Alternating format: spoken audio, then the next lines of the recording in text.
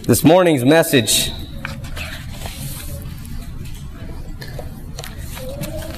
is from 1 Corinthians chapter 12,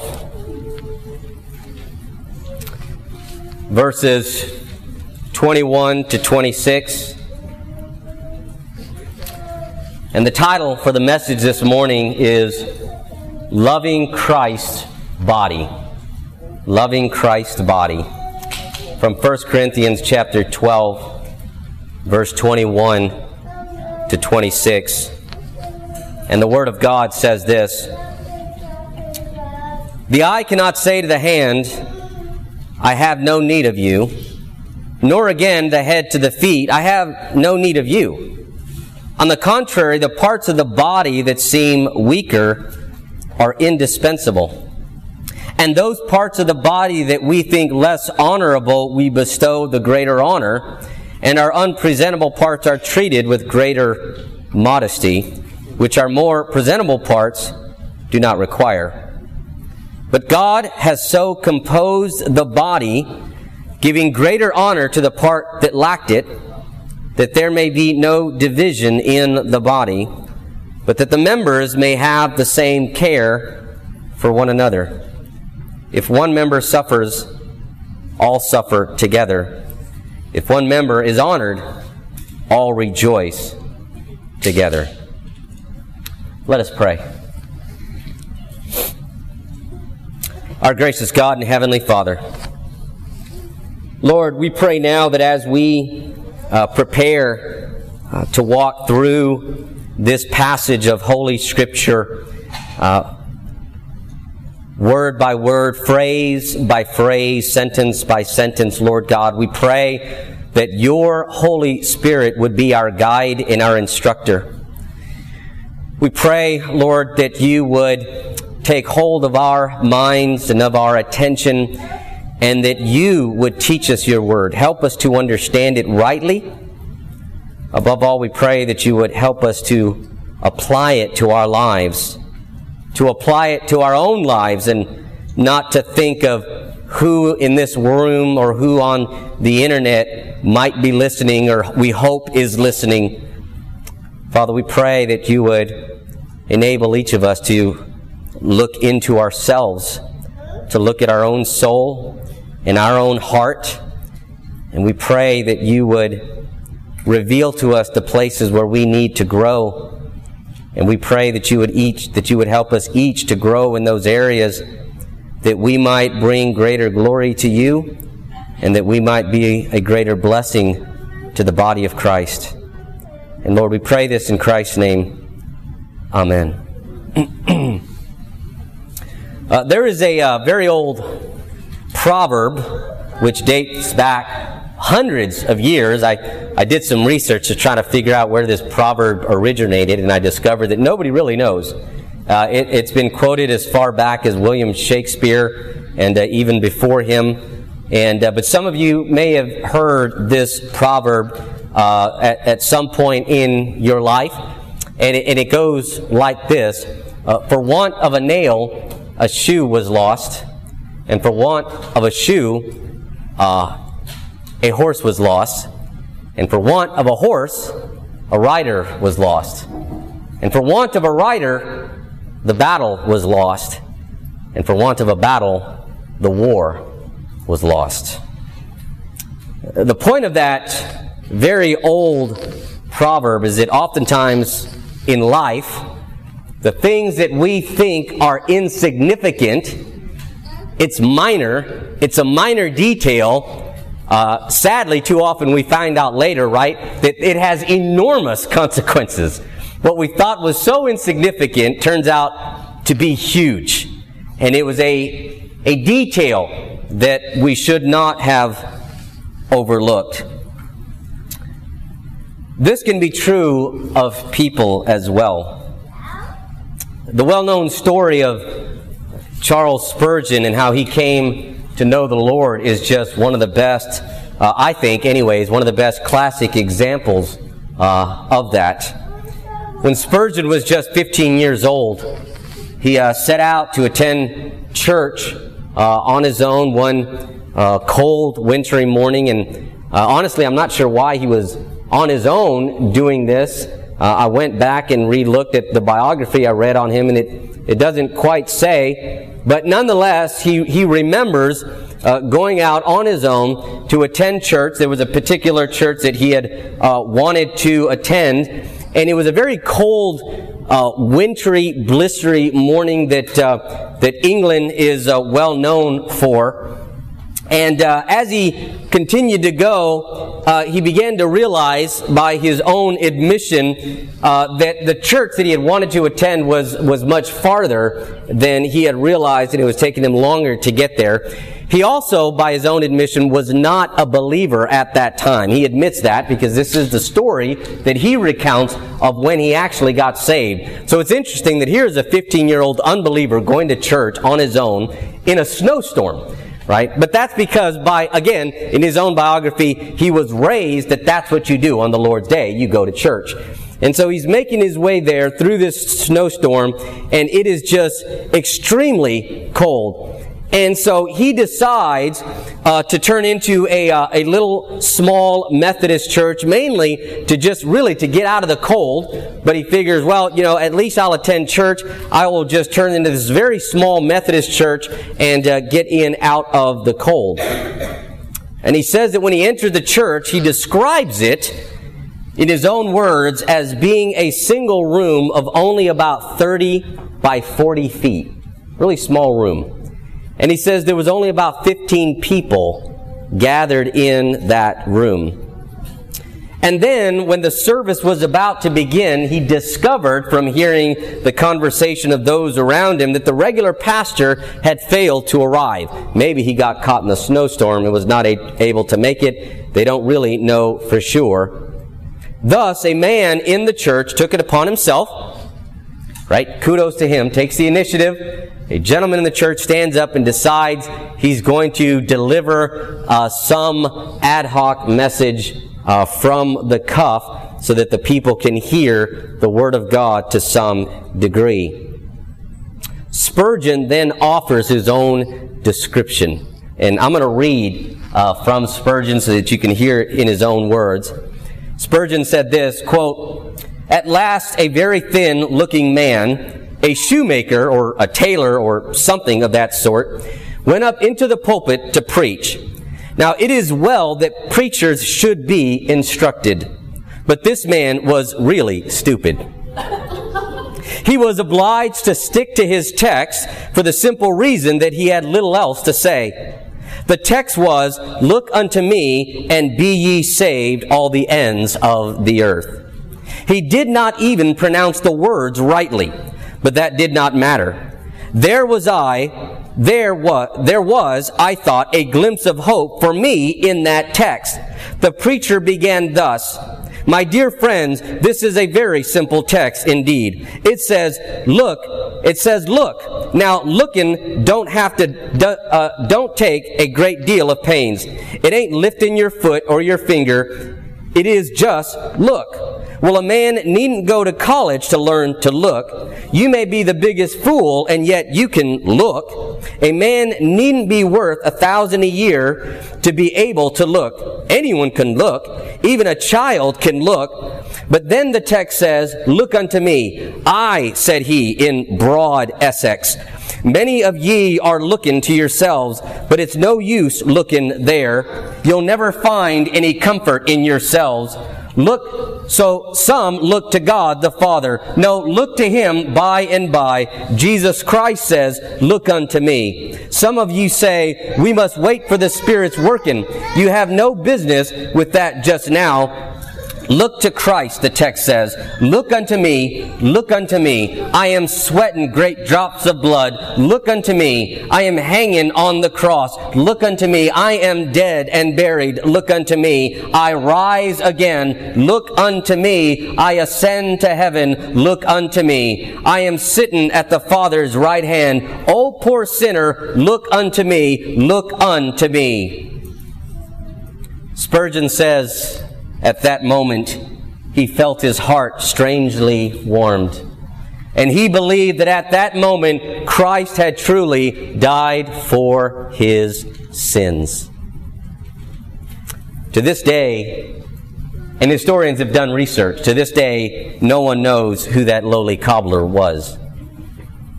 No one knows who that poor, seemingly insignificant individual was that God used to lead the Prince of Preachers to a saving knowledge of Christ. But Spurgeon, by his own admission, thought that this man was insignificant. At least that was the thought when he first stood up and he began preaching. Doubtless there were probably others in that small church. There were probably people in that man's community and in his neighborhood who thought the same about that man. He is insignificant. He is uneducated. He can't even pronounce simple words correctly. Yet, God used that nobody to reach a man who would minister for nearly 40 years to the church, who would preach over 3,000 sermons and write more than 40 books. Most of them are still in print today. The point is that we need to be careful. We need to be careful about thinking that we know who is more or less valuable or significant within the church. We need to be careful never to judge a book by its cover, to look at appearances or to look at what someone does or what someone does not do, to look at what someone contributes to the church in terms of their efforts or energy or in terms of their money, and think to ourselves that that person over there is really important to our church. Or that person over there is not so important or significant to our church. Because sometimes the person who seems insignificant is the very one that God is using the most to bring about growth and spiritual development in the church that we aren't even aware of. Growing us in ways that we didn't even know we needed to be grown in. And sometimes the person who seems very important and very gifted and contributes much to the church can be the person who is secretly causing the most damage in the church. And so Paul tells us here in the beginning of verse 21 of our text, the eye cannot say to the hand, I have no need of you.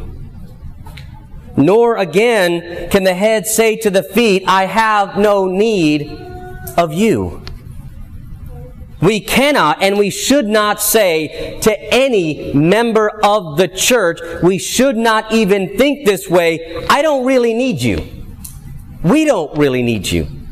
You don't really contribute all that much to the church, and if you were to leave the church, we would be just fine.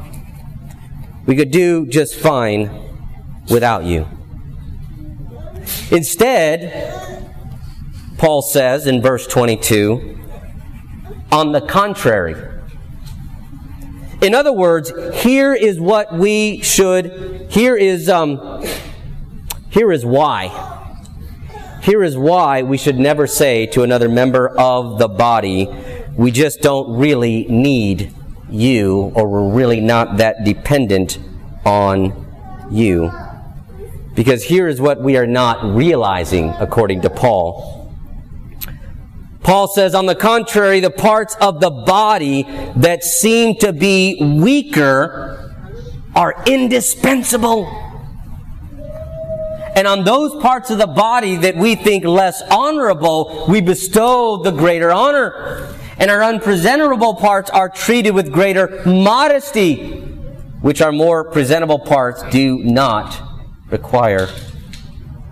Did you catch that?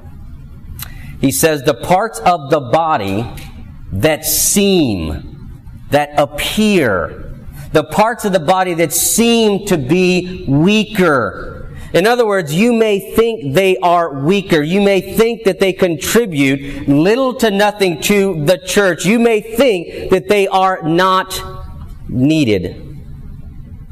But in the mind of God, these may be the very members who are indispensable. In ways that we don't even realize, God may be using these seemingly weaker and insignificant members of the church to grow us and bless us in ways that we are entirely unaware of. In Isaiah 55, for example, verses 8 and 9, God says this, "For my thoughts are not your thoughts, neither are your ways my ways, declares the Lord. For as the heavens are higher than the earth, so are my ways higher than your ways, and my thoughts than your thoughts." In other words, God says, you don't think the way I do. You don't do things the way I do things, and do not presume to know what goes on inside the mind of God. In Romans chapter 11, verses 33 and 34, the Apostle Paul says this, "Oh, the depth of the riches and the wisdom and the knowledge of God! How unsearchable are His judgments, and how inscrutable are His ways! For who has known the mind of the Lord, or who has been His counselor?" Who knows the mind of God? Who can really understand how God thinks and why He operates the way that He does? This is why the only reason we should be willing to part with a member of the body is for objective, overt, and unrepentant sin. In fact, that is what Paul commands the church in Corinth to do back in 1 Corinthians chapter 5, if you remember that. He commands them to remove a member of the church who was engaged in overt sexual immorality. Because Paul knew that if it was left unchecked, that kind of behavior would spread through the church like leaven.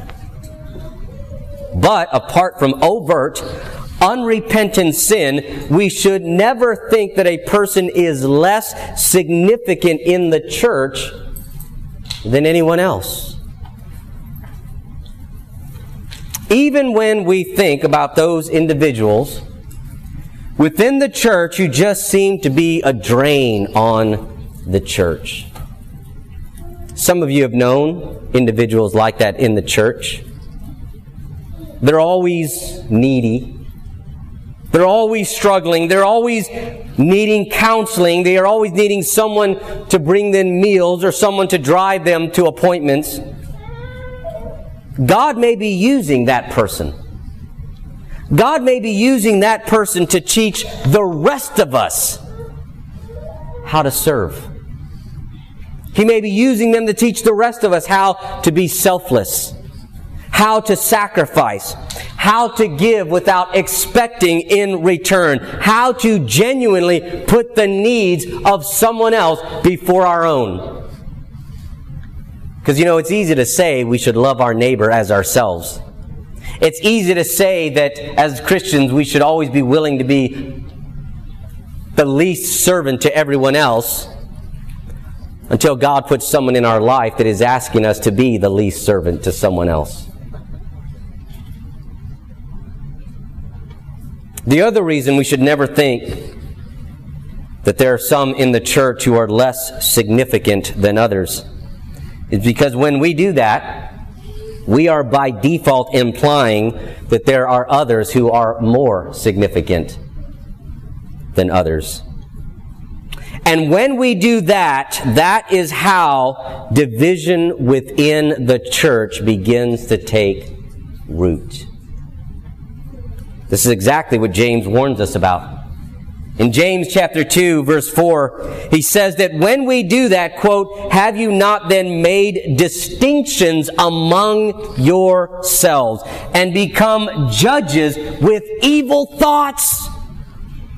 James says when you make distinctions of any kind, this person is less significant, this person is more significant, this person contributes more, this person contributes less. We need this individual in the church. We'll do whatever we have to do to not let them leave. But as far as this person goes, well, they decide to go somewhere else, that's just fine. James says, when you make distinctions within the church, you become judges with evil thoughts. Think about that for a moment. How is it that making distinctions causes us to become judges with evil thoughts? That's a strong word. Because Christ died equally for all believers. All believers, listen, beloved, all believers are equally the bride of Christ. In the eyes of Christ, when it comes to His bride, there are not some Rachels and some Leahs. He loves every member of His bride equally, invaluably.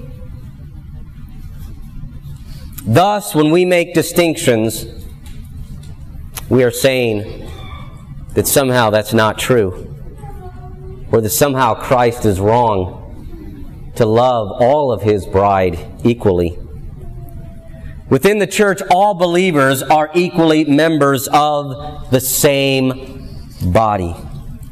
As Paul has already made clear in verse 13, we have all been baptized into one Spirit, and we have all been made to drink of the one Spirit. Thus, when we make distinctions within the church, when we say or think that some members are less or more significant than others, we become judges with evil thoughts because we are literally denying the truths of God's Word.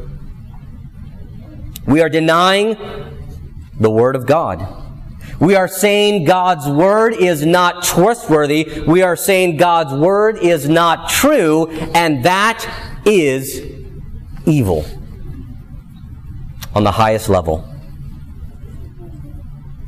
And so, Paul's first point from verses 21 to the middle of 24 is, do not think that some are more or less valuable than others.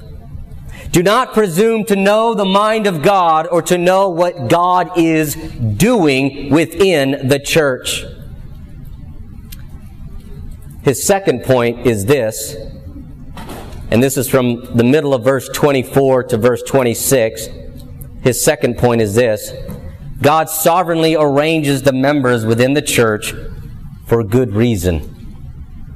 And we dare not question God's reasons. But He sovereignly does so for good reason. Notice verse 24. But God has so composed the body, giving greater honor to the part that lacked it, for two reasons. For two reasons. Here's reason number one, verse 25. That, right? You hear it? There's the reason. Here's the first reason. That there may be no division in the body. That there may be no division in the body. Thus, God arranges the body, the local church, and all of the members within the church in order that there might not be divisions within the church. Then why are there divisions? Right? Why do church splits happen? Why is there conflict within churches? The short answer? Sin. That's the short answer. But I've got 20 more minutes, so I'm going to give you the longer answer.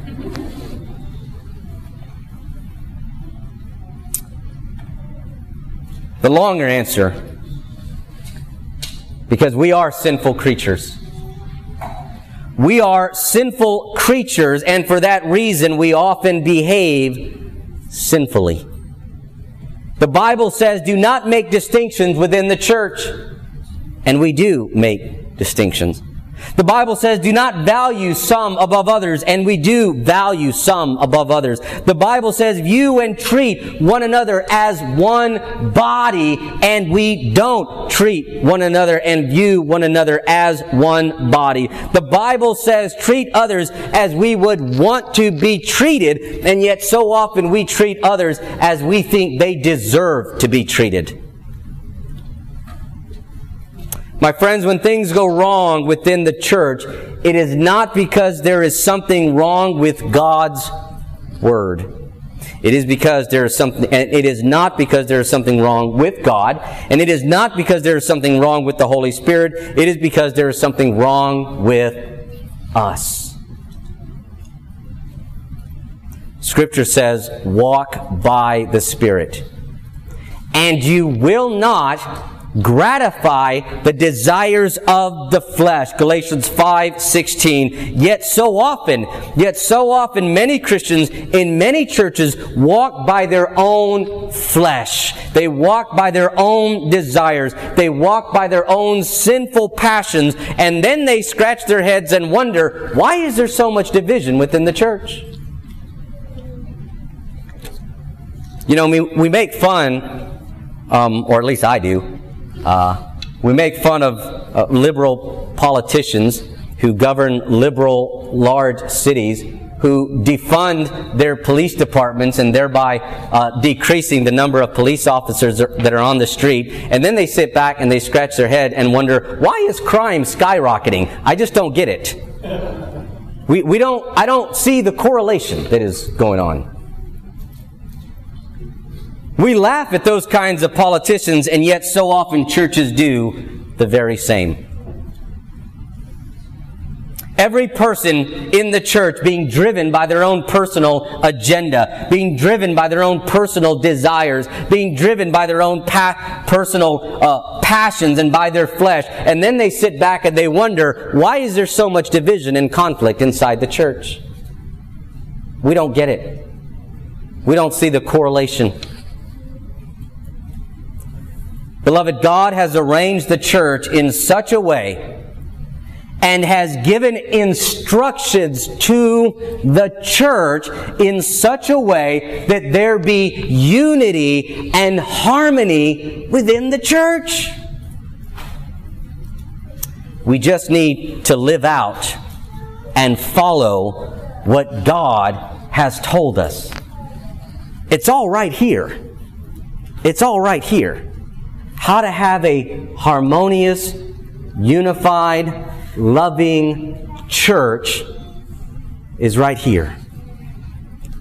And if I had to simplify it for you, I would simply say this: forget about yourself.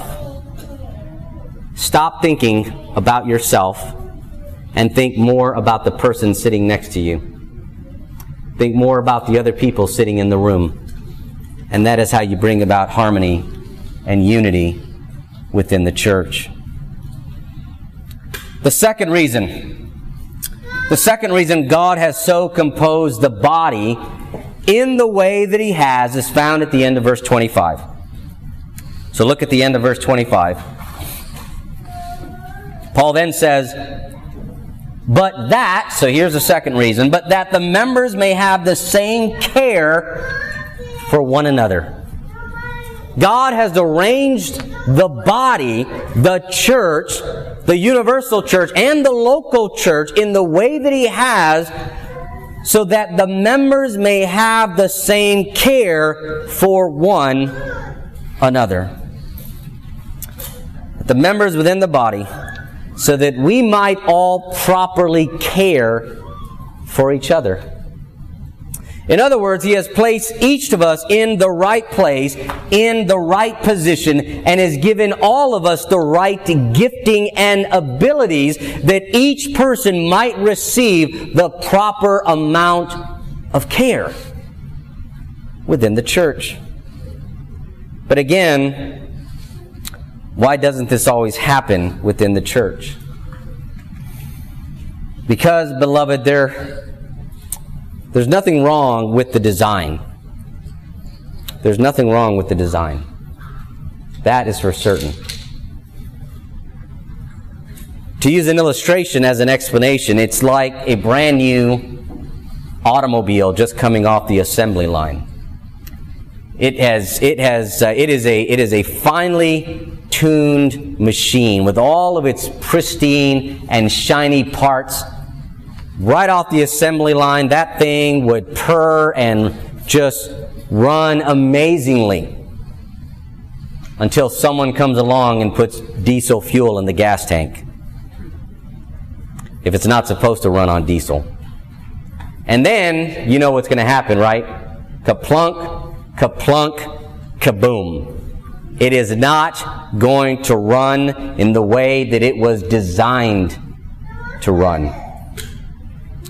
There's nothing wrong with the way that God has arranged the various members of the church. Often the problem is what we are taking in terms of what we are watching, what we are listening to, how much time we spend in God's Word, how much time we spend in prayer, how much time we spend filling our minds and our hearts and our soul with the things of God rather than with the things of this world. Because God doesn't make mistakes, and God doesn't make junk. If there is conflict or division within the church, it is not because there is something wrong with God's Word. It is not because there is something wrong with God, and it is not because there is something wrong with the church as an institution in the way that God designed it. The problem is with us. The problem is right here, in each of us.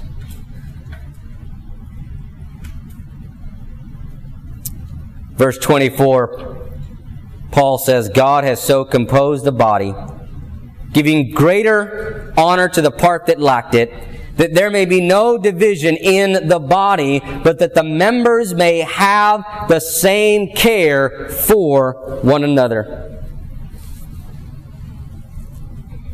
Thus, the aim of God's design is that each member might love one another to the degree that, verse 26, if one member suffers, all suffer together. If one member is honored, all rejoice together. Because that's what a family should look like. That's what a true family should look like. There is something radically wrong when a member of the church is suffering and the rest of the church, or half of the church, or even one member of the church thinks to themselves, well, that's not my problem. Hopefully somebody will take care of that person. I'm sure someone else will look after that individual who is suffering. In a biblical and healthy church, when one member suffers, there should be overwhelming help and support for that person. The goal of the church should be for that individual to say, enough. I've been helped enough. I'm good. Rather than have them say, I needed more help. And no one was there. I was hungry and no one fed me. I was thirsty and no one gave me something to drink. I was sick and no one visited me. That's what we don't want any member of the church to say to themselves, and that's certainly not what we want Christ to say to any member of this body on the day of judgment. And when one member rejoices, when one member is blessed in some way, we should all rejoice with them. Because that's what it means to be a family. That's what it means to be one body. Paul makes a very similar point in Romans chapter 12. Romans chapter 12. In verses 9 and 10, Paul writes this, let love be genuine. Genuine. It's not enough to just say we love each other. It's not enough to just speak the words. You know, it's not even enough to just do things that appear loving. We ought to have a genuine affection for one another. We ought to genuinely love each other. Paul says, let love be genuine, abhor what is evil, hold fast to what is good, love one another with brotherly affection, outdo one another in showing honor. You know, right there, We could eradicate church splits if we would simply follow that one simple principle: outdo one another in showing honor. But then Paul will go on to say in verse 15, rejoice with those who rejoice, weep with those who weep. Recall that this is exactly what Jesus prayed for. In his high priestly prayer, John chapter 17, beginning in verse 20, Jesus prayed this in the Garden of Gethsemane on the night of his betrayal.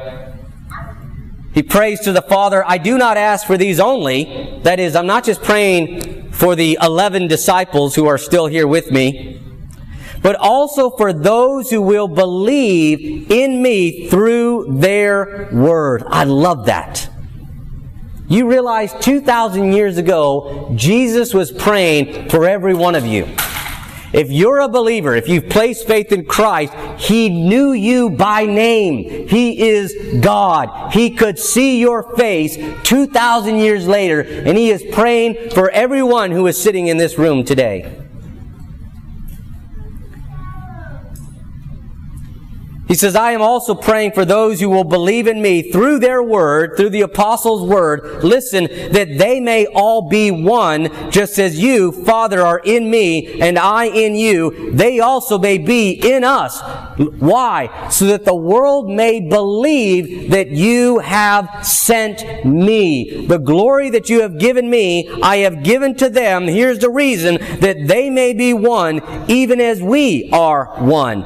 I in them, and you in me, that they may become perfectly one. Listen, here's the point of his prayer, so that the world may know that you sent me and loved them, even as you have loved me.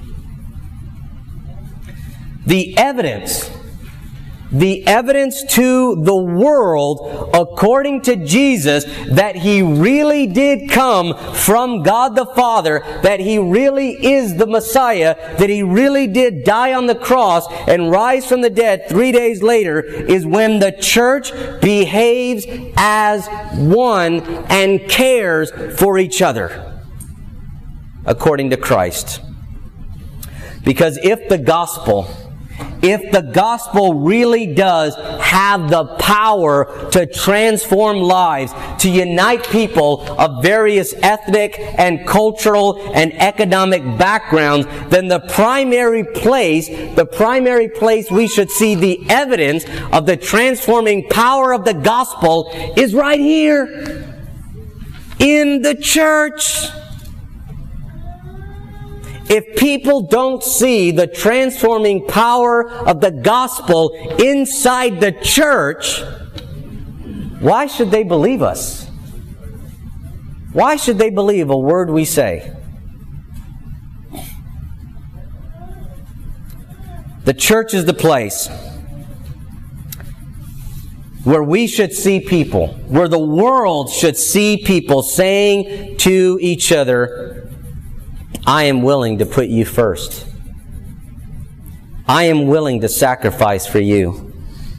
I am willing to serve you before myself. The church is the place where we should see people genuinely loving one another, caring for each other, being there for one another. Because this is what Jesus prayed for. This is why God arranged the church and the members of the church in the way that He has. We just keep putting diesel into the gas tank. Something's wrong. It's not the church. It's not God's Word. Because God doesn't make junk.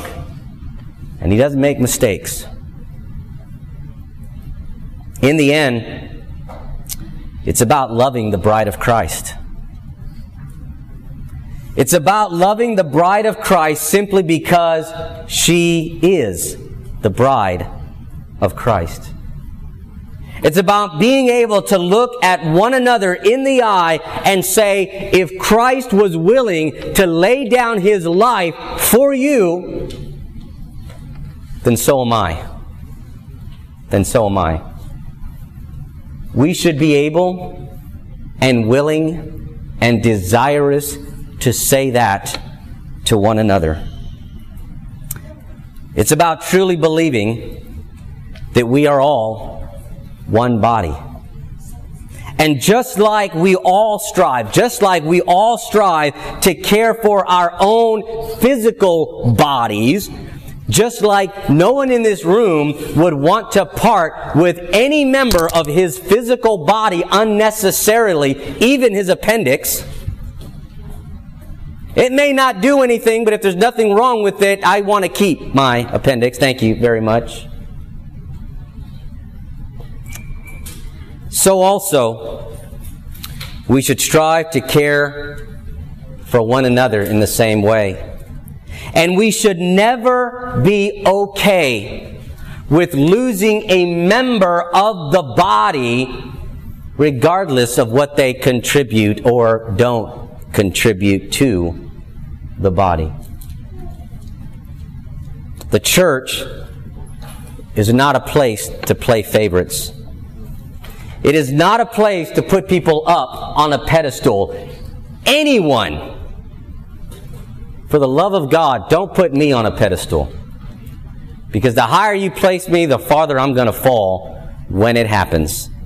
And it will happen because I am only human. I will make mistakes. The church is the body of Christ.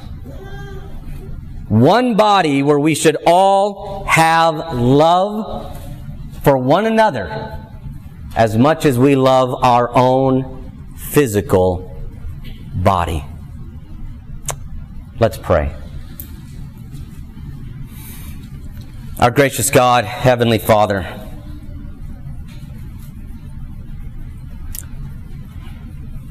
Lord, we pray, we plead with you that you would cause by your Holy Spirit the transforming power of the gospel to be a reality in this church.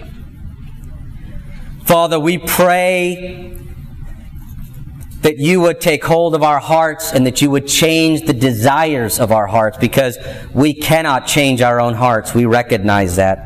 We cannot change ourselves. We cannot change our own character. And so we pray, Lord God, that you would change the desires of our heart and that you would give each of us a heart that truly loves each member of this church, that truly has affection for each member of this church, that loves each member as Christ loves every member of his bride equally. That we would not play favorites, that we would not view some as being more significant than others or some as being less important than others, but we would recognize that we all belong. We all have value. We all need to be here. We all belong here. And we would not want to part with any member of our body. We pray, Lord God, that you would help us to embrace that truth that if Christ was willing to lay down his life and to sacrifice equally for every member of this body, Lord, we pray that we would be willing to do the same. For she is your bride. We pray that we would value your bride just as much as you value your own bride. And we pray this in Christ's name. Amen.